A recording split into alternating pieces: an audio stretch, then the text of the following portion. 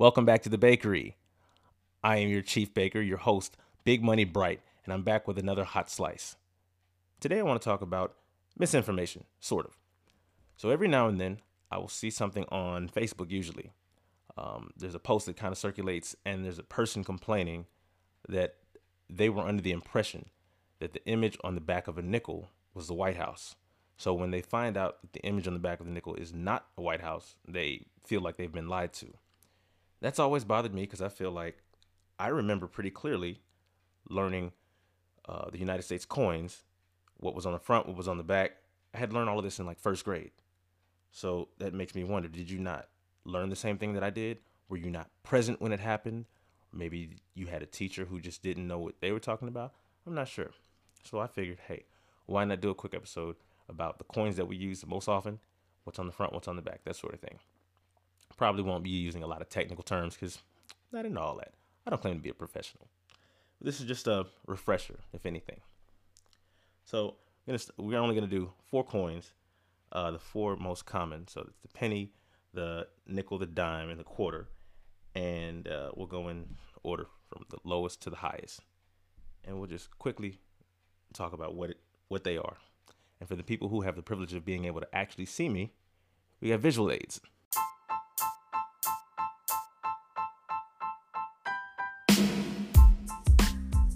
So we're going to start with the 1 cent piece, the penny, the copper thing.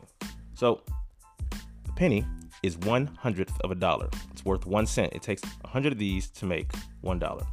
And the image on the front is Abraham Lincoln. Everybody knows him, right? Of course.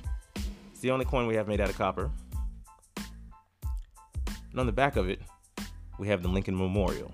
I remember being taught in kindergarten, I think, that if you look real close, you can kind of see Lincoln statue back there, but I'm not sure if you're going to be able to see it on camera. But next time you handle a penny, if you even handle pennies anymore in 2022, year of our Lord, you might be able to see Abraham Lincoln, like a little dot of him.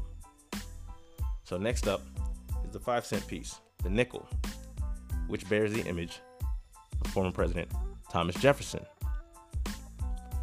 So on the back of this, and keep in mind, we're talking about the things that you see most commonly, not the variations and all that other stuff. So on the back of this would be Monticello, Thomas Jefferson's personal quarters, where he lived and owned slaves, but that's a different story for a different day.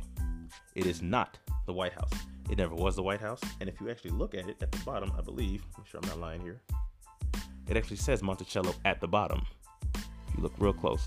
So that's what's on the back of a nickel.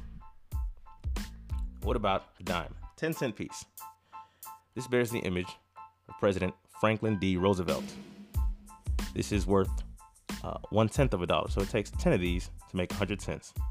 $1, right? And on the back of the dime, you have the images of an oak branch, which represents strength, a torch, which represents liberty, and an olive branch that represents peace. And last but not least, we have the quarter, which is 1/4 or 1/4 of a dollar. It takes 4 of these to make $1. On the front, you have the image of the first president, George Washington. And of course, this has gone through many variations, but a very common one that was in place for years, on the back of it is the American eagle. And if you look really closely, the eagle is perched atop a bundle of arrows, and underneath the arrows is 2 olive branches. So again, kind of symbolizing like strength, but peace at the same time.